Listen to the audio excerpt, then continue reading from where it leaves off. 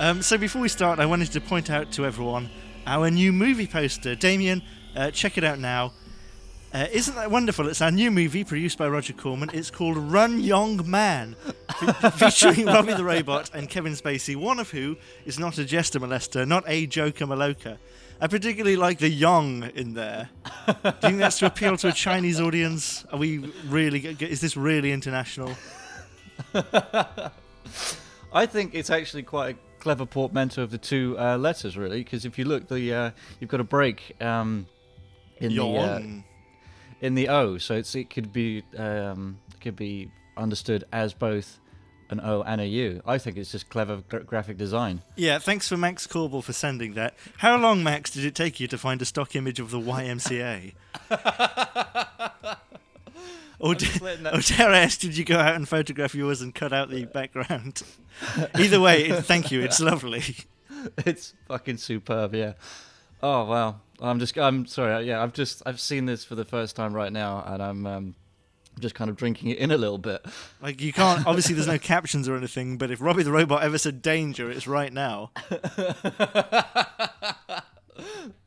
Oh, right, so I think you're saying it in a different way to me. So, is Robbie the Robot in peril here, or is he a tool of Spacey? Oh, no. Don't you remember? He's wrestling Spacey. He's going to auto-destruct in a moment's time, but he's wrestling Spacey to buy the young men of that city kamikaze. Enough time to evacuate before we drop nuclear ordnance on them. I thought one of them was Tom Hanks right at the back there for a second, but... Yeah, that's great. Well, welcome to the George Rockall-Schmidt Show. Today we're discussing, or at least that's the plan, we're discussing Bill and Ted 3 and our ideas for what Bill and Ted 3 could be. If anyone doesn't know, that there is a planned Bill and Ted 3, and that is all. Okay. There's no release date. They haven't started shooting it. I did not know this, as per usual. So I think it's about time I booted up. So you when we discussed this, you didn't think for a minute like I should type Bill and Ted 3 into Google. You didn't even fucking do that. I just typed in Ted's dead. And I like just before we started this podcast, I said to Damien, "When's the last time you saw one?" And he said, "I saw Bogus Journey about a year ago." Jesus Christ! Like I watched both of them just before we started, and I even rewound bits. Oh yes, I'm sure you've cut a few choice clips for things you're going to be talking about and reflecting on, and I'm sure there's a nice, neat stack of papers right in front of you. And everything I say, you nod and say, I think that would be an ecumenical matter. I suppose it would. So what do we think then? Bill and Ted 3. Do you think it would happen? Do you think it will happen? You said they've got something slated, but there's no... So I'll say that again. There's no pre-production kind of happening. Is that correct? There is, but it's not it's not the kind of end of pre. It seems that they've got a script and it's great sort of level of pre. It's the level of pre-production where no one knows what the fuck is happening. Right. Okay. So it's just like 50 words of treatment on some kind of exec's desk. It's like we would like to do this on a Carluccio's napkin. It's got a cigarette burn on the other side. Carluccio. I could see like Keanu Reeves taking on a pet project like this, like fucking backing most of it, or worse, they kind of like they pimp it out on Kickstarter or something like that. Now, what if it's Alex Winter and then the guy who played Death, William Sadler, and then Keanu Reeves didn't do it, so they get in Matt LeBlanc. Oh shit! Sorry, hang on. What are you doing? No, I had a fucking pain in my chest. Oh. Of course, when Damien says he's having his morning coffee, he means he's having his morning cup of cocaine. No, but it's I have reduced the coffee down quite nicely. It is the better part of a jar. Have you? No more than. So we're talking about this now. How many spoonfuls of coffee do you put in? Oh well, I would say at least 6. I mean, this is very rare. We're listening to a tangent in process. Do you think we can get close to the tangent, or do you think it'll scurry away? Keep with talk like that, you'll scare it off, I think. Well, I had a little sip of Monster the other day by accident, and that stuff should be fucking illegal or mandatory. I don't know which. It is something else. Yeah, I'm very surprised that they're they kind of slip by. Well, the FTA, I suppose, and the British equivalent, because that shit is fucking lethal. The FTA and the British equivalent, Brian. He's just testing stuff. I imagine he's on a beach for some reason. He's on a beach in Wellington boots. He's got a wooden fold-up table so he can pack it away at the end of the day. And he's just testing new foods. And all it is like, it's a bit too spicy for me. He's moved to what was the name of the town in Georgia? In the stuff. Oh, I don't fucking know. Don't you have that in your stack of papers? No. Well, what, is it a remarkable name? Is it Beavertown or something? No. I was just going to say that the same dude is also who's testing Monster has been corrupted by the same stuff. He's like, you go and meet him, and like you have a nice meeting with him, and then you go into his downstairs bathroom, and you hear this clanking as you flush the toilet. And you look in the cistern, and it's just full of cans of Monster. There's this loose tile above the toilet. He's been hanging out in the cubicles way too long. His colleagues don't know what's going on. I can't believe that I tried to steer us away from talking about caffeine, and now I'm just like knee deep in this tangent. Yes. Because now what I want to say is that you can't fucking trust people who drink Monster. I don't mean you can't trust them like they're dodgy. It's just they're obviously people who don't have their lives together. Yeah, I mean, I used to drink shit tons of it. Yeah. And now I just cry in the bathroom before work. Pretty much. Yeah. There's something that I think it's just one of my many prejudices, but I think there's something that's incredibly lower class about drinking stuff like that. You don't think you have to say it like that. I think if there are middle class people who need their caffeine fix, whatever, they get like a $7 latte. I don't think. No, I think you're fine saying that. It's a bit like saying, "Have you noticed that people who wear Lynx or Axe have you noticed that they're 17-year-old virgins?" And of course they are, because that's the only fucking deodorant you can buy for $1.99. Apparently, I used to fucking reek as a teenager. I don't know this, but every time I would visit the family, my stench used to offend them en masse. I thought I was deodorizing on a regular basis. Oh, me too, but I knew it. I cultivated it. I lived in a greenhouse. I was fanning my pits regularly to ventilate. It was like a life raft. I kept myself nice and wet all the time to really encourage the festering. My humidifier was my best friend. My name is George. It means to rat. Oh, it means wet rat. Was that his best role, or Doc Brown? Well, never mind. What I wanted to say was yes, I used to stink as well. But I had a friend Steve who said to me that he remembered when he was 15 and his brother was about 17 or 18, and his brother was like really sweaty and horrible. And Steve can remember thinking to himself, it's amazing when you can remember what you thought rather than what you did or said. He remembers thinking to himself, "Oh God, I'm glad that's not me." And then that's exactly what he turned to. I mean, he was the fucking wettest man I've ever met. You could put him down a dry water slide, he'd be fine.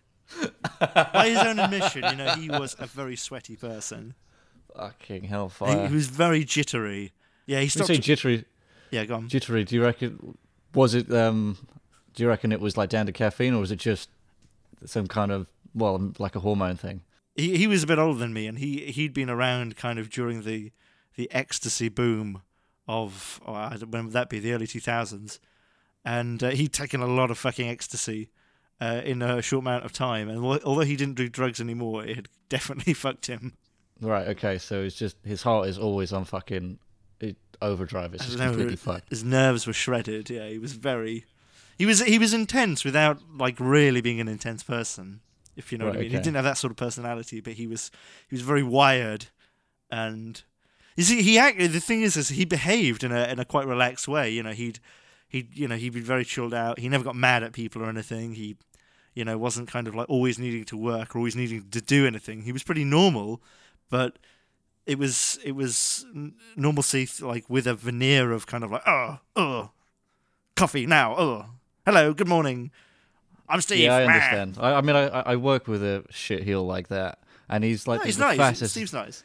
Oh, the guy I'm talking about isn't. He's the fattest, laziest fuck, but he just fucked. Speed is like his thing, and he always fucking champions it, right? And it's just like, dude, why on earth are you telling us And there are days where he's like pretty much catatonic, he can't fucking do anything. But the rest of the time, like you can see him just grinding his teeth down to the tiniest little fucking chiclets. Oh God! Oh, I hate when you use that word, chiclets.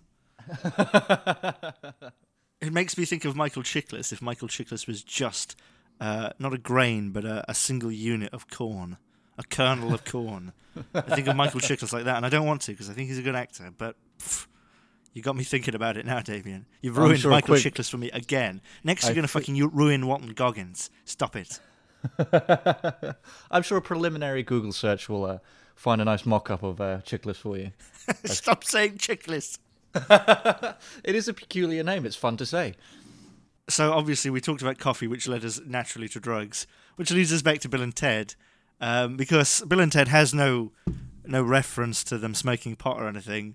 I wanted to ask you: is it a given that they are stoners, but they, the studio or whatever, obviously didn't want to show them smoking weed?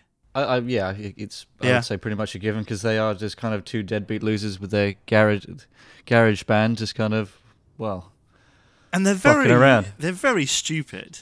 Yeah, they're very kind of like what would you call it? Not what you call them, airheads. Most egregious. Yeah, they're very floaty. Yeah, they're airheads, but also, I mean, they're almost incapable.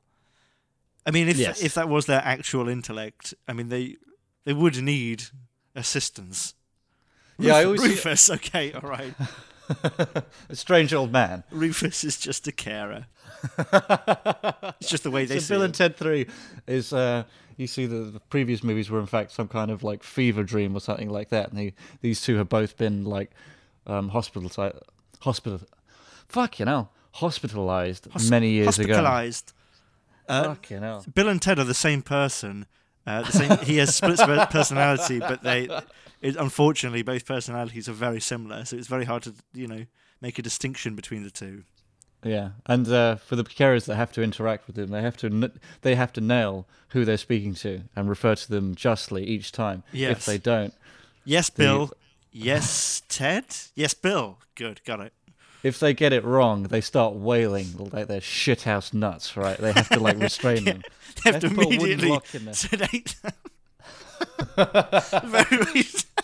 Yes, very reasonable until you say the wrong word to them, until you call them Bill when they think they're Ted.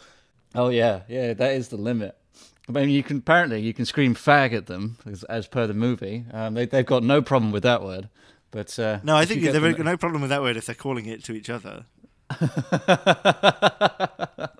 Yeah, I think it's actually only fairly recently that fag has become completely unacceptable.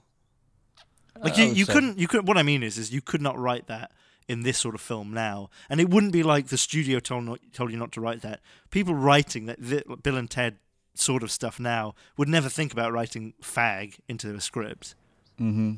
Yeah. I mean, you would write it if you were making a point or something. I think now it'd be it wouldn't be a comedy, would it? It'd be some kind of like thick drama. It would be on a sitcom watch. Sort of thing, and it would be a. It would be an issue. Arc. Yeah. It would be an issue. It wouldn't just be a throwaway thing. Interesting. Yeah, I'm not criticizing it for it. No, not at all. So I always find it interesting when you come across certain movies, I'd say older movies, and you hear them bandying around the word retarded in quite in a comic way, and it's just kind of like thrown away. In Friends, the first season they say that. Oh no! Sorry, I'm wrong. Rachel doesn't say that. I think she says spaz. Right. Okay. That's pretty on the nose. Yeah. Well, yeah. You definitely don't hear people say that now, do you? No, not at all. Don't hear Sheldon from The Big Bang Theory going into a normal shop, speaking to a normal person, irritating them, and the person saying, "Would you get out my fucking shop, you spastic? Remove yourself from my shop, you spastic." Which is everything that show should have been. It should be Sheldon like trapped in like 1970s England or something like that, and they're just chasing him down the street wherever he goes. Jesus Christ. And it's only like 12-year-olds that are after him. Like the adults just don't bother. The adults are trying to either get him down the down the coal mines or kind of get him put into asylum or something like that. It's really not fun. I suppose, if that show was going to be a bit more realistic, it wouldn't be that. It would just be Sheldon living a very lonely life because no one can fucking stand to be around him. 10-season run. Probably no, they're up to like 11 or 12 now, aren't they? The one where Sheldon sadly waters his plants on his windowsill. So each season is like a day in the life. It's just one That's all he does all banal day. task. The one where Sheldon dismantles his television and cleans the insides of it. He collects old cathode rays, and he's changing the cathode ray TVs, and he's changing the valves in it, slowly but sure. It's the James May show that we watched. Oh my god! Oh my god! Let's not. Oh, that's taking me into a fucking time hole right there. Oh, should we just? No, it's not worth mentioning that, is it? Have you ever seen Michael Portillo riding trains? There's like 300 episodes of that. Is that a TV show, or is that just like a thing to see? Have you ever seen him? Once I was on the tube with someone, you know who, and Alan Johnson walked on. If you don't know who Alan Johnson is, tell everyone who Alan Johnson is, Damien. Me? Yeah, you. Yeah. I don't know who Alan Johnson is. He's the ex-Home Secretary. So if you're an American, that's basically the Secretary of Defense, right? Yes, yeah. Is that right? That's fucking unbelievable. You would never get the American Secretary of Defense walking around in London, would you? No, I don't suppose you would, let alone on something like the tube. On the tube. So yeah, he's the ex-Home Secretary, and he's an important part in the Labour political sphere. And he got on the tube, and my friend said to me, "Oh, it's Alan Johnson. I like him. Shame about what his wife did." And he's sat right next to him now. Yeah, he fucking heard it. He heard it as he walked in. He looked really embarrassed. His wife had just had an affair. Oh, what a tool. Alan Johnson came and sat in the chairs directly opposite and stared the fucker down. Started stropping a flick knife in front of us. He had this lovely gilded butterfly knife, and he's just playing with it back and forth. Not performing any tricks, just slowly opening it and turning it around. Oh, dear. We had to leave very quickly. I can't, but that's as close to fame as I've ever gotten. I don't think I've ever met a famous person. Have you? I met the Pope. Well, apart from him, I believe I've shaken the Archbishop of London's hand when I was a kid. Oh yeah. Yeah. How is Terry? Why did you do that? Did you save his skateboard from something? He left his skateboard outside of the cafe he was going in, and you were like, "Don't forget your skateboard, Archbishop." I don't know what it was. It was some kind of school performance, right? Oh no! Like schools in the district, so there was like 5 or 6 schools, and we're at St Paul's Cathedral, and we had to do plays there. And you were in a play. That makes me cringe. Oh yeah. I was in loads of plays in school. I used to love that shit. That's unbelievable. Yeah. I don't get it. That's just incredibly incongruent with who you are now, isn't it? Oh no, it's nuts. And there was one I used to really go for it, right? I remember once I was a cow in a nativity play, right? And I would just I can't remember. Even though your line was moo, you somehow walked into moo. Help me, Dr. Zayas.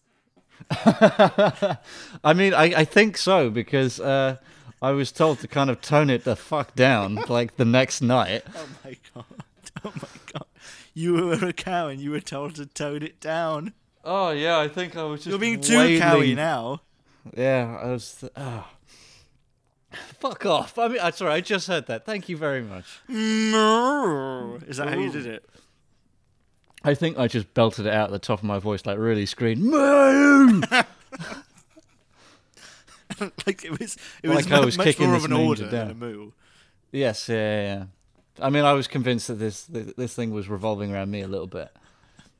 You were 32.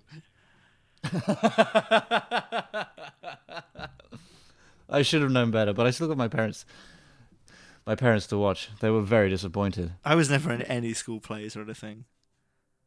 I always thought, even as a kid, I always thought like shit, derivative, bullshit. I can run better than this. The director don't know shit.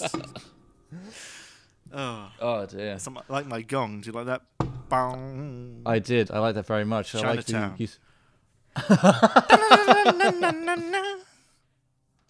What's that called? That scale? I think what you took. The actual scale itself, I think, is pentatonic, but I think that thing is called chopsticks. Maybe that's not chopsticks. Yeah. No, chopsticks is something else. I think I'm. If anyone, I don't know. Yeah, what the fuck? Yeah, if anyone wants to get in touch with Damien, then why not find him on Twitter? Because he goes there all the time. Yeah, here is his personal email address, and for one lucky listener, we'll give his personal phone number. Kevin Spacey at kevinspacey.com. Or would it be Kevin at spacey.com? Or would it be administrator at kevinspacey.com? I'd definitely say administrator. He'd have to be, he'd have to have a kind of dominant role. Oh. Yes. Yeah. I can't speak. Kevin Spacey without speaking like, Yes. We're gonna have to talk about Bill and Ted at some point. Where did we get to? Where did we get to? I'll try that again. All right. Okay. We were talking about the drugs of the many drugs of Bill and Ted, the many assumed drugs of Bill and Ted. I was just asking about 15 minutes ago or something if you think that a remake, or not a remake, if you think a sequel. I was just asking about 15 minutes ago if you think that a sequel is a good idea. Oh, I don't think so. No. Okay. That's the end of that. Thank you very much. Yeah, I will. Yeah, you should know by now. You can ask me many questions, but I will never expand on them. Well, I think. Well, okay. A lot of like franchises are kind of a lot of franchises are trying to undergo like resurgences and stuff like that, and so far, I don't think there have been many successful ones, really. Yeah, they've not been good. Yeah, exactly, and I don't think it's out of the realm of possibility, but I think it's not going to be something that's particularly beloved by the original fans, and I think any new fans, I think modern audiences will kind of be a little bit kind of baffled by it, really. Well, yeah, I mean, I agree. What you're saying about modern audiences makes me think about the fact that Bill and Ted were written to be kind of geeky originally. They were written to be kids that the cool kids don't like. But then when they cast Alex Winter and Keanu Reeves, they rewrote them so they were a bit cooler. And I think that there's no way that a 40 or 50-year-old Bill and Ted are going to be cool. Oh, absolutely not. I have this horrible kind of inkling that it will be their kids, right? It'll be. Oh God, I didn't think about that. Okay. Yeah, I that's kind of like the first place my mind went. It was going to be. And Bill's kid is called Ted Jr. And Ted's kid is called Bill Jr. Yeah, I'm sure that without a shadow of a doubt. I mean, that's how they'll call it, Bill and Ted, right? And that'll be at least 20 minutes of fucking material throughout the movie. And really cringy. Bill and Ted's babies. Oh. Yes, Bill and Ted babies. That's what it's going to be. Oh no! Is it worse with the possessive or not? Bill and Ted's babies or Bill and Ted babies? Bill and Ted babies, I think. I can't. Now I'm thinking of George. Oh no! And we got George Carlin babies. Oh no! It's just a baby's body with George Carlin's head. And again, we're going back to Adam Sandler. Did we talk about that on the show, or was that just? We did talk about that. We did talk about that off the show. Yeah. Yes. Was it off mic? I know, because all the podcast is just a 90-minute recording of a normal conversation now. Yes. Yeah. Wonderful for these people sticking with it for as long as they have. Oh, it's just bots. I'm just doing this for my 4,000 hours. So I was kind of thinking of yes, Bill and Ted as middle-aged men. Wouldn't that be fun? I think before I want to get into the ideas, I came up with some names for the next Bill and Ted film, because I quite like the names. Bill and Ted's Excellent Adventure, Bill and Ted's Bogus Journey. Mm-hmm. So I guess the titles have to continue in that sort of vein. So the first word is either good or unreal, because I think they mean bogus as in like, whoa, bogus, like it's cool. Yes, yeah. and the second word is journey. So I was thinking Bill and Ted Righteous Marathon. Bill and Ted's pseudo tomfoolery. That's in case we want to go with bogus, kind of meaning like not real. All right, okay. That's in case we want to go with bogus being not real. And then could I suggest maybe nebulous if you're kind of going that route as well? Nebulous expedition. Nebulous expedition. Or how about Bill and Ted's proper exodus?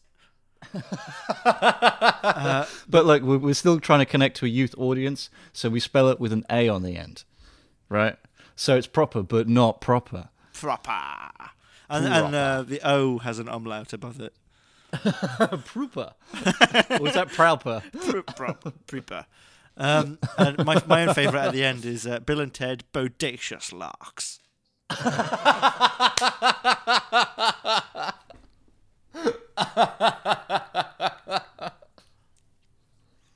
All right, so do you want me to go through my ideas? I know you don't have any, so... Yeah, let's do it. All right, Bill, Ted and Death are sent to the end of time to make sure all the orders are right at the restaurant at the end of the universe. I thought it would be funny if they're working in a kitchen and there's all like weird aliens and stuff. For some reason, I imagine that a lot of the new one would end up in the future. Yeah. Yeah, I think so. I think that they've got the not only got the budget to do that. I don't think they'd be able to fucking resist any excuse to put lasers in there. Oh yeah, I think Theater lasers. Oh yeah. The first movie was set predominantly in the past now as they're travelling through, and then the second movie. Well, a lot of the second one is in the present, but a lot of the second one is also in a future where everyone wears weird polystyrene shoulder guards. I thought that was only kind of some of the setup at the beginning. They go back and forth. It is some of the setup at the beginning, but it's kind of more than I think there should be. It's bizarre. Right. It's got twice as much budget, but it looks much cheaper in those places. Right. Okay. Well, I think anything that's trying to do a mock-up of the future is always in danger of looking really naff and cheap, no matter how much money they pump into it. Well, I don't know. Well, I agree, but I think there are some things that still work. Alphaville is still very good. That's a lot of a contemporary city that's just filmed differently. I don't know. I think Blade Runner, the first one, holds up, even though some of the effects you can kind of see. Oh, that's not a modern effect, but I don't know. I don't think necessarily. That's a fair point. I'll But I know what you mean. I think if you're going to do something, sci-fi, it's very easy to make it look cheap. It's the same as when you use CGI, isn't it? Some CGI does hold up, but a lot of it ages very quickly. Mm-hmm. Yeah, without a shadow of a doubt. But I think I'm kind of looking a little bit too much into Bill and Ted. I think that was definitely part of the appeal, the fucking stupid shoulder pads and sunglasses and stuff. I just think that they look too cheap. It's not a question of kind of, they don't look like they're actually made of metal or something like that. It's just they look like they'd run out of money. Right, okay. Fair enough. And they needed to look like it was armor plating. I don't mean that it had to look like that, but it had to look like it wasn't some sort of pool toy. They travel to the future, and as soon as they get there, everyone is geared for war, and Bill and Ted have no fucking clue what's going on. It just looks like someone might have said, "Oh, okay, we're going to scrap the leggings for George Carlin because all we had to make them out of was fucking pool noodles." Yeah, that's where they should have done the crossover. Bill and Ted's Bogus Journey with Christopher Lloyd as Fester from the Addams Family. But he's traveling through when they're in their time stream. They see the DeLorean there, right? Is that correct? Yeah. Okay. Yeah. Obviously, Damon. That'd be so fucking ridiculous. Yeah. No, it's that fucking Mini Cooper. Of course, it's their DeLorean. A nice Lambo. Yeah, it's an Audi A4, and they keep on going on about how safe it is. Oh wow, it's got side airbags. Okay, so I have another idea. Bill and Ted interfere with Anschluss or some other historically important event because they're buffoons and they don't know what the fuck they're doing. I mean, I often kind of thought, obviously not really, but did none of these historical figures that they kidnapped from the first one, did none of them go back and say, I saw things you wouldn't believe? Oh, no, they were never returned. Is it? It's Lincoln's famous address. You know, the famous "attack ships on fire" address. So Bill and Ted 3 is Bill and Ted 3 time jail, right? Wouldn't it be great if? So right, Bill and Ted. And that's the crossover with Ghostbusters, because the time jail is also the ghost jail. I think so. So like I reckon Bill and Ted 3, right? We've got a middle-aged Bill and Ted, right? Their dreams of being rock stars didn't pan out, right? And turns out all that shit with Rufus is just fever dreams, but never. Nevertheless, they do have access to a time machine. No, yeah. They're not fever dreams. It's just him blowing smoke up their asses. But they nevertheless have this time machine, and what they've resolved to do is as a sort of power play is to simply abduct these powerful figures in history. And what we find them in their middle age, and they're essentially wardens of this jail, right? And it's a prison drama in and amongst the inmates, I think. And basically, Bill and Ted Are Hardly Seen. It's all about the factions the prisoners have divided themselves into, and how these factions are going to control the drug supply. Yes, yeah. I mean, you don't actually see Bill and Ted in the movie almost at all, except for maybe towards the end. All you see, there's loads of hearsay and like some crude drawings on some of the cell walls and stuff like that. But that's it. Very enigmatic. Okay, well, this kind of leads me on to this idea, which is Bill and Ted are middle-aged prophets who rule the world through a music-based cult. Everyone has agreed that their philosophy is the best, and the film is them just stamping out the last pockets of resistance around the Gulf of Aden with love mortars and party squads. Because it kind of is a bit. It is a bit like that, isn't it? At the end, I would suppose. Yeah, it is a little bit. It's a bit. It's you. And everyone's together, and you kind of think, oh, I don't know. Yeah, any kind of future where everyone's united under one kind of ideal is always... It's always under a fucking iron fist, isn't it? Yeah, I mean, it's usually that comes at the beginning of the story, and that's what they've got to overcome. Yes. Yeah. All right, so we're saying Bill and Ted 3, Logan's Run. Or you have this bit where Rufus says, and everyone decided that it was better to live together. I mean... once we convinced the Middle East. And that's when it comes up on this sweeping shot of a broken landscape to bom, bom, bom, bom.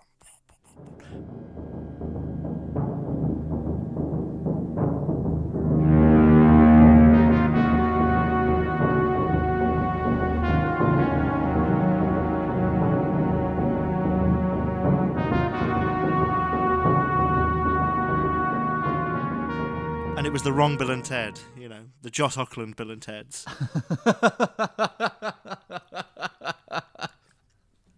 So we got, Joss Auckland to kind of double as both those roles. Is that right? Or Joss Auckland is the guy in the hospital with the split personality who thinks he's Bill and Ted. Well, they never explain what Joss Auckland's, ideology is, right, in the second one. Yes, yeah. Right, and it's kind of made out that he's a totalitarian or something, but I don't understand how 600 years into the future or however long it is, how Joss Auckland could have been born without just feeling the love of Bill and Ted, and maybe their philosophy isn't perfect if they're heretics. So when they travel to the future, they're exposed as false prophets, and it's them essentially trying to escape execution. Again, with the Logan's Run thing, yeah. Okay. And there's a Jenny Agutter of every era. Young Jenny Agutter, middle-aged Jenny Agutter, old Jenny Agutter. It's a time thing. We can do that. Any excuse to CGI in a young Jenny Agutter. I would agree, yes. Yeah. Okay. What other kind of obscure English actors can we throw in there? Simon Jones. Simon Jones? Yeah, you don't even know who that is, do you? I do. He's the guy from Hitchhikers, is that right? Yeah, that's right. Fucking amazing. That's amazing that you remember that. Oh, dear. And who have you got? I've got Nigel Green. That's Hercules. Fat Hercules, okay. He wasn't fat. No, don't say that. Body shaming.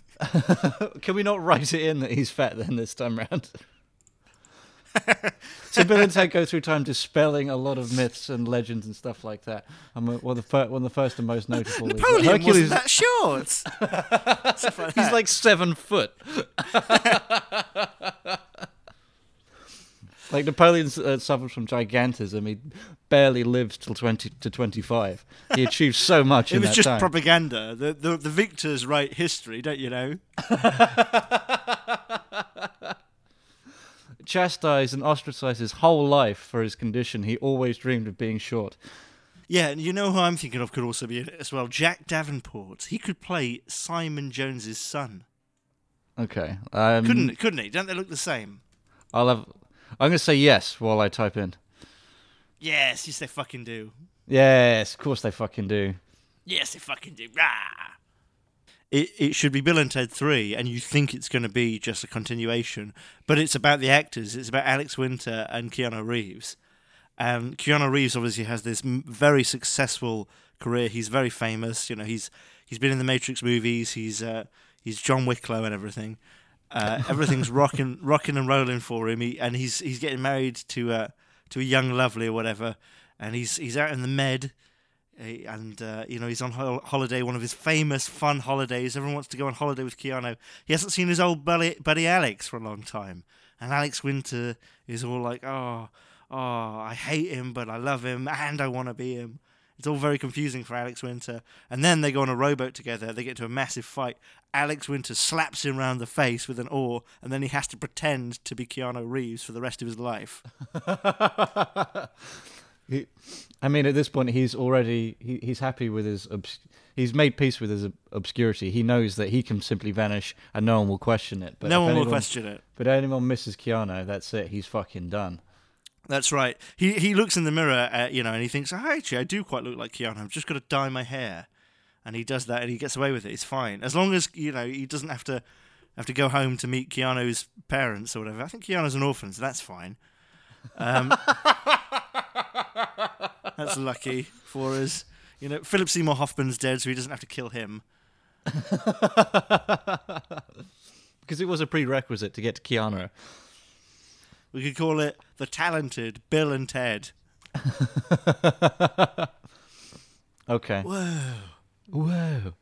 Oh, I think we're good to abstain from that. But I think that's what we're going to do for the next 20 minutes. Me and Damien were going to do a riff track of John Wick, of anything Keanu Reeves has been in, and really dedicate ourselves to making a high quality audio of just us going, whoa, at the right time. It will be unbearable. But then we can assure you the production value will be... every time we think about this, it always ends up with us going, Jinx. Where did that come from? I believe that was Pokemon, no? Yeah, but I'm pretty sure that Pokemon didn't go into a microphone. No, I was about to ask how long have we been doing that, but who knows at this point? Probably the better part of a decade. I was going to say the better part of a decade. No, I think it started with the Boisterous Brothers. Okay. I think you'll find. I think it started with, what was that podcast we did called? The Boundary Lads.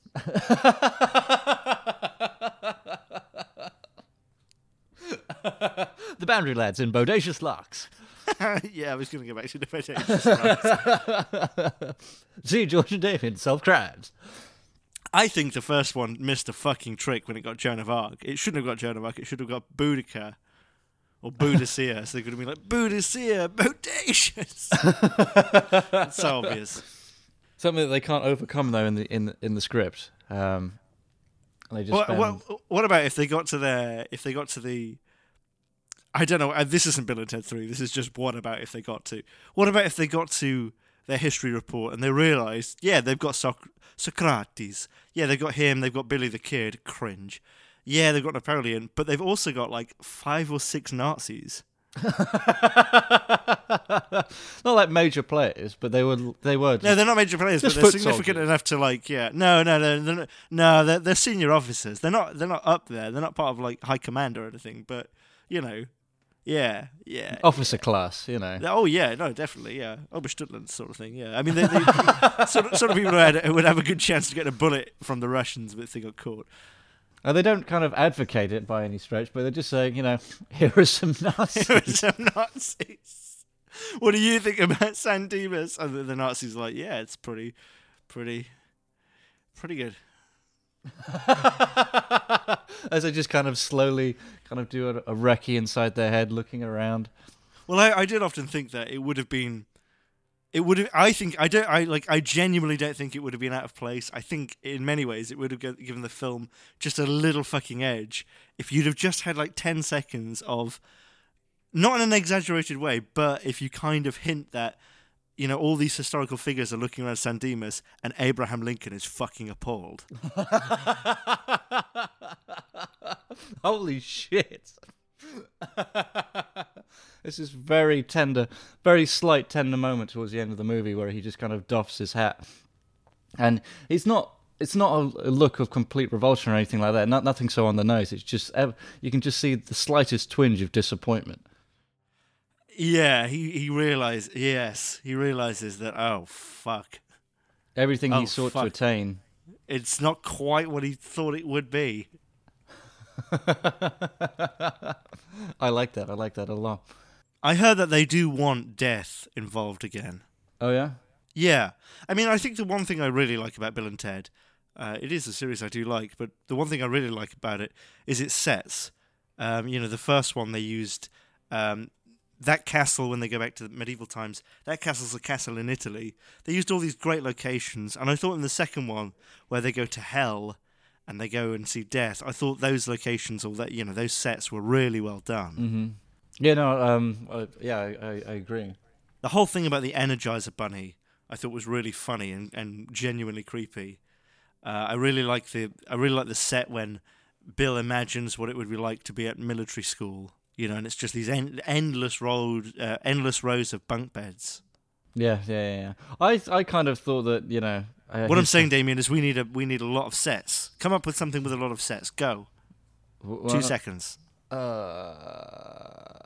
Submarine. No. Nuclear bunker. Nuclear bunker. Bill and Ted trapped in the walls. It's like buried, but there's no threat. They've just got to get out. Yeah. Like they just get really stoned and end up trapped in some walls somehow. Yeah. They're having work. They live together because they have to support each other. They live together like Eric and Ernie. Like they go to bed together in pajamas. Well, they have to support each other. They could never carve out a proper living for themselves to live independently. So they've been living kind of codependent of each other. But they're having work done on their house, remarkably. And right. They get their cat like lost. Bill really wanted a new kitchen. Yeah. No. It's got to be some kind of like damages. We'll say, just for argument's sake, there was some kind of a small fire, right? It's destroyed like they had some like cheap kind of drywall in a lot of it, so they have to get all that replaced. They lose their cat, right? What? Could you come up with anything more interesting than they had some sort of fire? It can't just be a fire. That is too boring. It has to be like they were trying to invent a rocket to beat the Pink Floyd finale at some festival they think they're going to, but they're really playing like stage L. They're trying to make a rocket and they blow up their garage or something. Okay, fair enough. All right, so something really, really, really elaborate that takes a swall out, right? But nevertheless, I think it is just like they basically destroy their entire house because they inflate an enormous blow-up pig inside.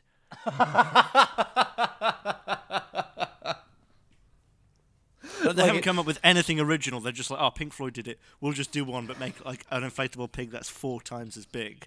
Yeah, but they're just in the living room. The movie opens with Alex Winter in a wheelchair because all of his ribs were crushed. Yeah, I mean, this thing was like the fucking Hindenburg. They had to get the fucking Air Force in to shoot it down.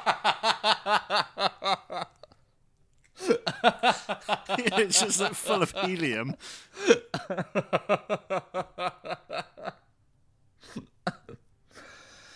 Oh, fuck yes.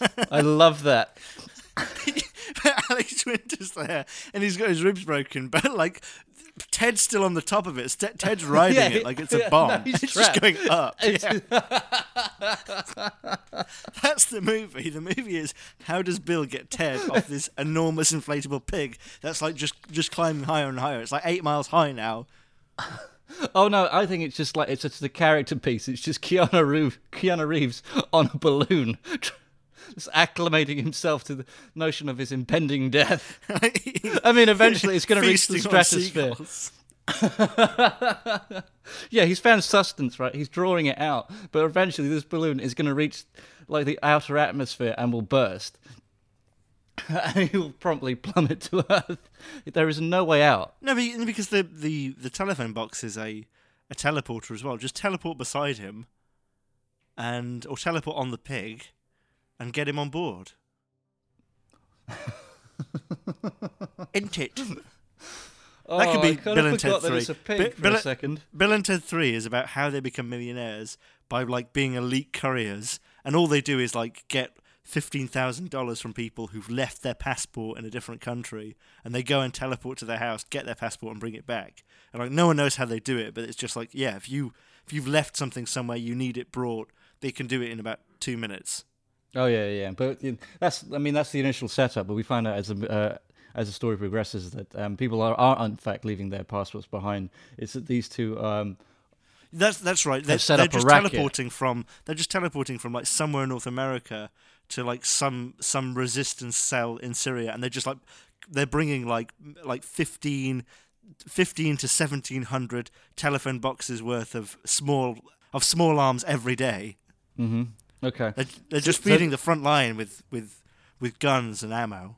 Okay, so they're slowly kind of trying to install themselves as the men behind the warlords, as it were. So this is like the first step in that.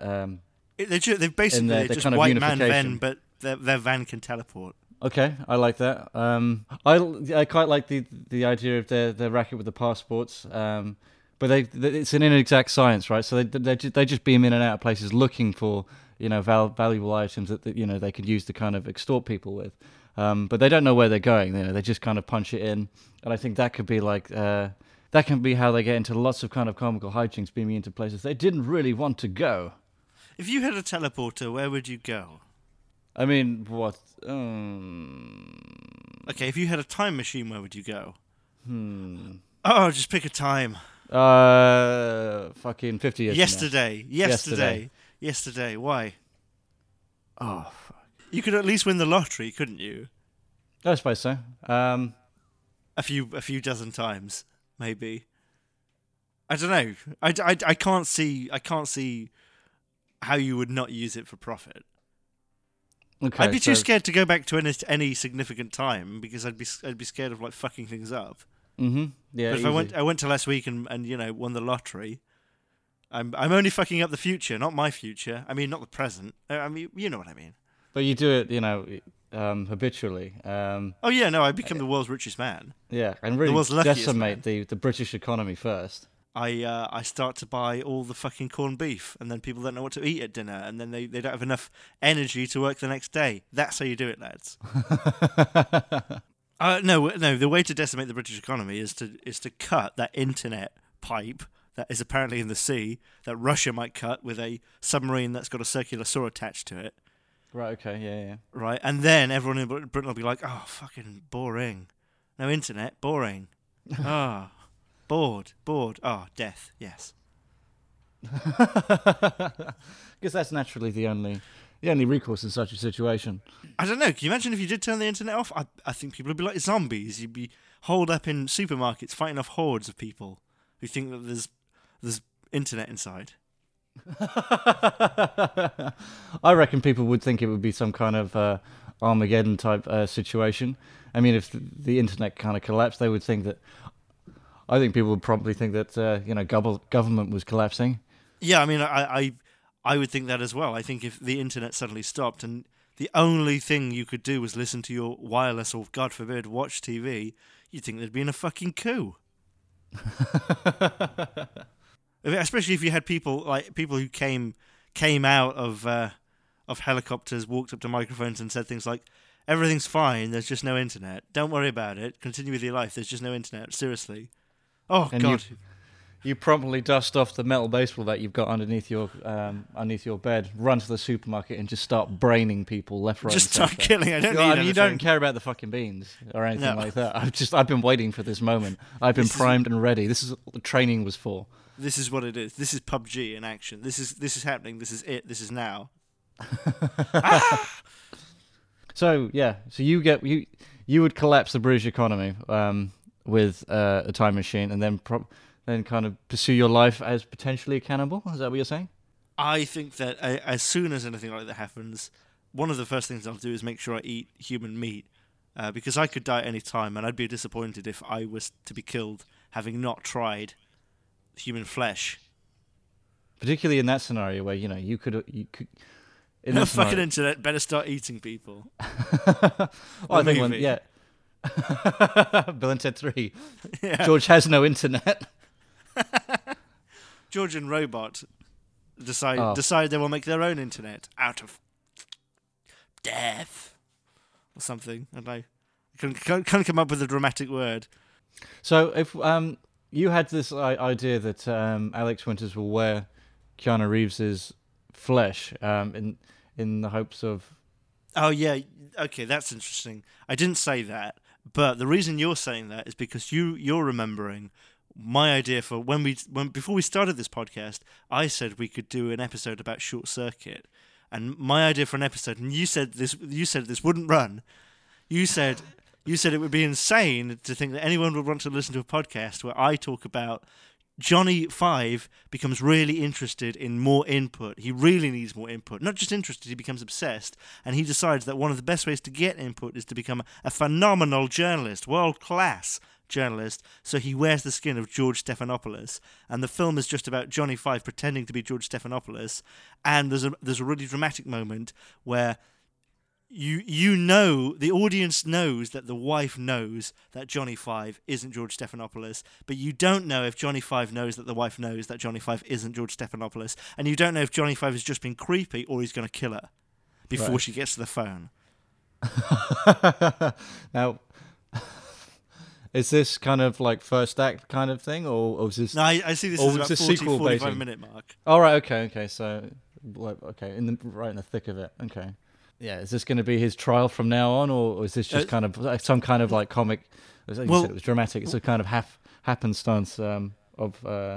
What are you asking me? What is the question? So, is it about the murder of George Stephanopoulos' wife at the hands of Johnny 5? No. Or is that just like an occurrence? It's about Johnny 5 murdering George Stephanopoulos and taking over his life.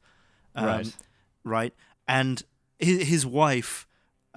Doesn't realise at first that it is Johnny 5 in his skin, but then she cottons on eventually, and then you don't know if he's going to kill her or not. But he doesn't kill her. Spoilers. He doesn't kill her. It's a real film. He doesn't kill her. He convinces her that she's crazy, and she ends up taking loads of medication and just being like a kind of wife who's like, yes, dear.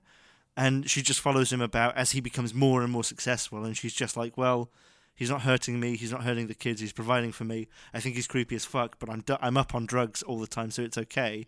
Right, and it ends with like George Stephanopoulos like running for governor of New York, or running for the Senate or something like that. And everyone around him is completely fooled, except maybe someone who's like a very minor character, and that'll play a role in the sequel. Right. Okay. But it ends with him making like an inaugural address. He's won the governorship, and everyone's applauding him. And it just kind of zooms into his cold-eyed eyes, because obviously we can see it's just Short Circuit. It's just Johnny 5 in some. No, that's what I wanted to ask. Yeah. So I mean, he flays off George Stephanopoulos' skin, right? This is the beauty of the film. He's wearing his flayed skin. It looks ridiculous. But that's what we as an audience see. The characters in the film act as if it is George Stephanopoulos. It's like Quantum Leap, right? Right. Okay. Yeah. Yeah. We see what's his name? Scott Bakula, I think it is. We see Scott Bakula, but everyone else sees the person that Scott Bakula's leaped into. Yeah. Has become. Sorry, that kind of. I mean, like, I'll say it later. But so anyway, so he's got George Stephanopoulos' skin. So is it really just crudely kind of draped over him, or has he actually tried to climb inside?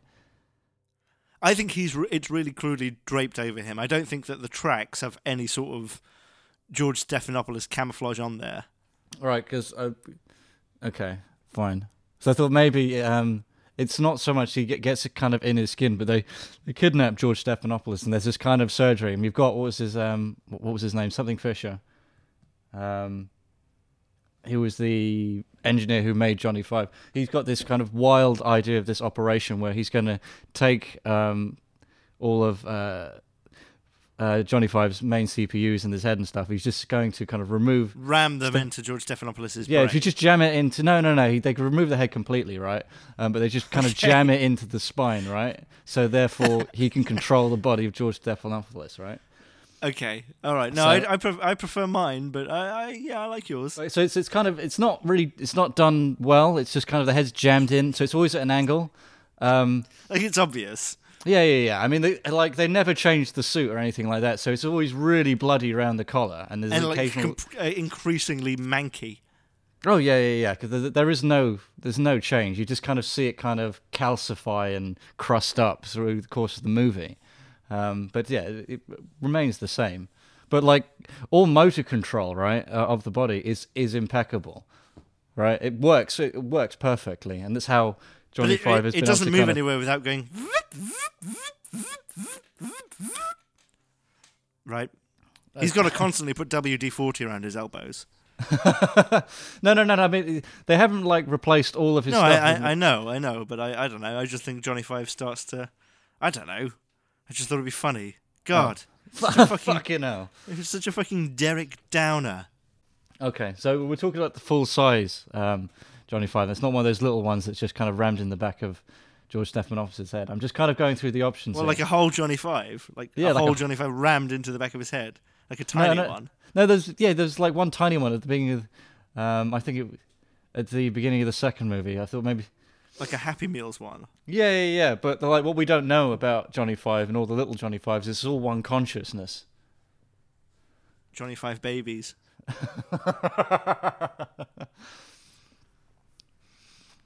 It's all one consciousness. Okay, so Johnny Five can see everything. Yeah. Like the original Johnny Five just essentially just builds like a manufacturing line and just builds more of himself. Replicating himself, only small. He's going for something that can be used kind of in a stealth capacity. In 1982, Johnny Five became self-aware. Such a cheap joke, and yet, yeah, it's very much like that. Like Johnny Five is going to want so much input one day, he's going to have to start crushing people down just to look at their DNA. He's not doing anything with this information. He just likes information. It's his programming. It's what he's bound to do in the most literal sense. And that's when Bill and Ted have to bring the might of history's best warriors to fight him. So it's like Johnny Five versus Attila the Hun, fucking Robin Hood, and people like that. All these great warriors in history, right? For their age, but as soon as they're kind of brought to this age, they're like horrifically outmatched. They are slaughtered almost Johnny Five has like instantly. laser guns and stuff. But he doesn't kill them immediately. He dissects them first. It's like the end of Time Bandits, where they bring like different soldiers from different eras, and I always thought, well, why not just go to space and bring like loads of fucking space stuff? And really fuck things up. And what did you say to those GIs in World War II? You were like, I know you're fighting Hitler, but listen, at the end of time, in Kevin's bedroom, there's a showdown between evil and God, and we need you guys over there. And they were like, okay, we'll follow you into this black hole. What if the next John Wick is about John Wick meeting an old friend, and it's Alex Winter? Oh no, I was. My dick was getting hard thinking of Johnny Five. Sorry, that's the cold open there. I'd like to. I was kind of hoping you were going to say that John Wick does shows down with Johnny Five. We find out that the menace that originally killed his dog was in fact that horrible fucking robot. He was just looking for input. He was just looking for something to cram inside of him. Yeah, because what we did was like. Johnny Five is Wally. He's just cramming things into cubes. He's built like this really remedial kind of mouth. Right. Yes, and this kind of like faux digestion. It's just a trash digestive compactor. system. Yeah. So he's not consuming information at all. He's just kind of like quasi-eating it. He's just crushing things in this bizarre, like really cheap mandible that he's at. And like to kind of create the illusion that he's human, he's got these like kind of really naff kind of rubber lips around the outside as a sort of facade. He's made out of like a bicycle inner tube. It's just a terrifying ritual of blood, of him crushing things in front of a fire and smearing blood on what would be his cheeks. His eyebrows flaunting threateningly. It's the same shot of every time that Johnny Five like catches something and consumes it. Really tightly close up of his face, you see this chomping and just blood flying out. It's the same exact shot every time. Okay, before we go, how do we remember Rufus? Do we have a bust of him? How do we remember George Carlin in Bill and Ted 3? Maybe. How about if Lawrence Fishburne plays Rufus and we never mention George Carlin at all? There's something clearly wrong, and it's only at the end of the film you realise, like, oh, this is like Constantine. Like, they live in like some horrible dystopia and they're on drugs and they think this guy is Rufus, but he's not. Find it some kind of like limbo. What actually happened all along was they got into this telephone box. It wasn't time traveling at all. It was just had this horrible like carbon monoxide leak, and they both suffocated within minutes. This is just like the last synapses firing through their brains, kind of like cobbled together, creating some kind of twisted reality. Yeah, I think we're back to Bill and Ted, are the same person inside Christopher Lloyd's body. I thought was it Christopher Lloyd? Yeah, why not? Yeah, fuck it. Who cares? Yeah, who cares? Ernie Hudson's in it too, and he's fucking someone, I don't know. Yeah, he's like deaf. Nurse Ratched or something. He's Nurse Ratched. He's Nurse. Oh fucking hell! Yeah, he's Nurse Ratched. Fine. And Shelley Duvall is one of the princesses. Fucking fine. Fucking fine. And it's directed by Altman. And it's set in Malta, in the fucking Popeye village. Well, there we go. I think that's a fucking wrap. Well, that's just about it for this episode of the George Rockall-Schmidt Show. Next week, we're going to be talking about Top Gun 3. So I'm sure we'll be talking about Katie Holmes, Dawson's Creek, which now makes me think of the OC, because someone in the OC said Dawson's Crack. I must have seen one episode of the OC. Next week, we're going to be talking about the OC. Yes, okay. Teen dramas, I think. Top Gun 3. Daria. That's how that song goes, isn't it? How does the Cheers song go, Damien? Cheers. Everybody knows your name. Diddle-digga-digga-digga-digga-ding. Exactly like that. I won't listen to anyone that says otherwise. Because you've been dealt a losing card.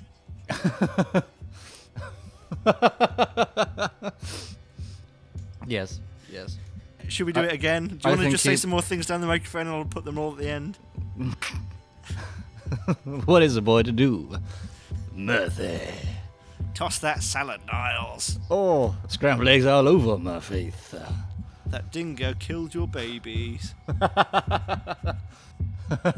In a misguided attempt to clone his father, Frasier unwittingly creates his new son. And the film is called My 7-Year-Old Dad. I think we can stop. Thanks, everybody. Bye. Thanks very much. Bye.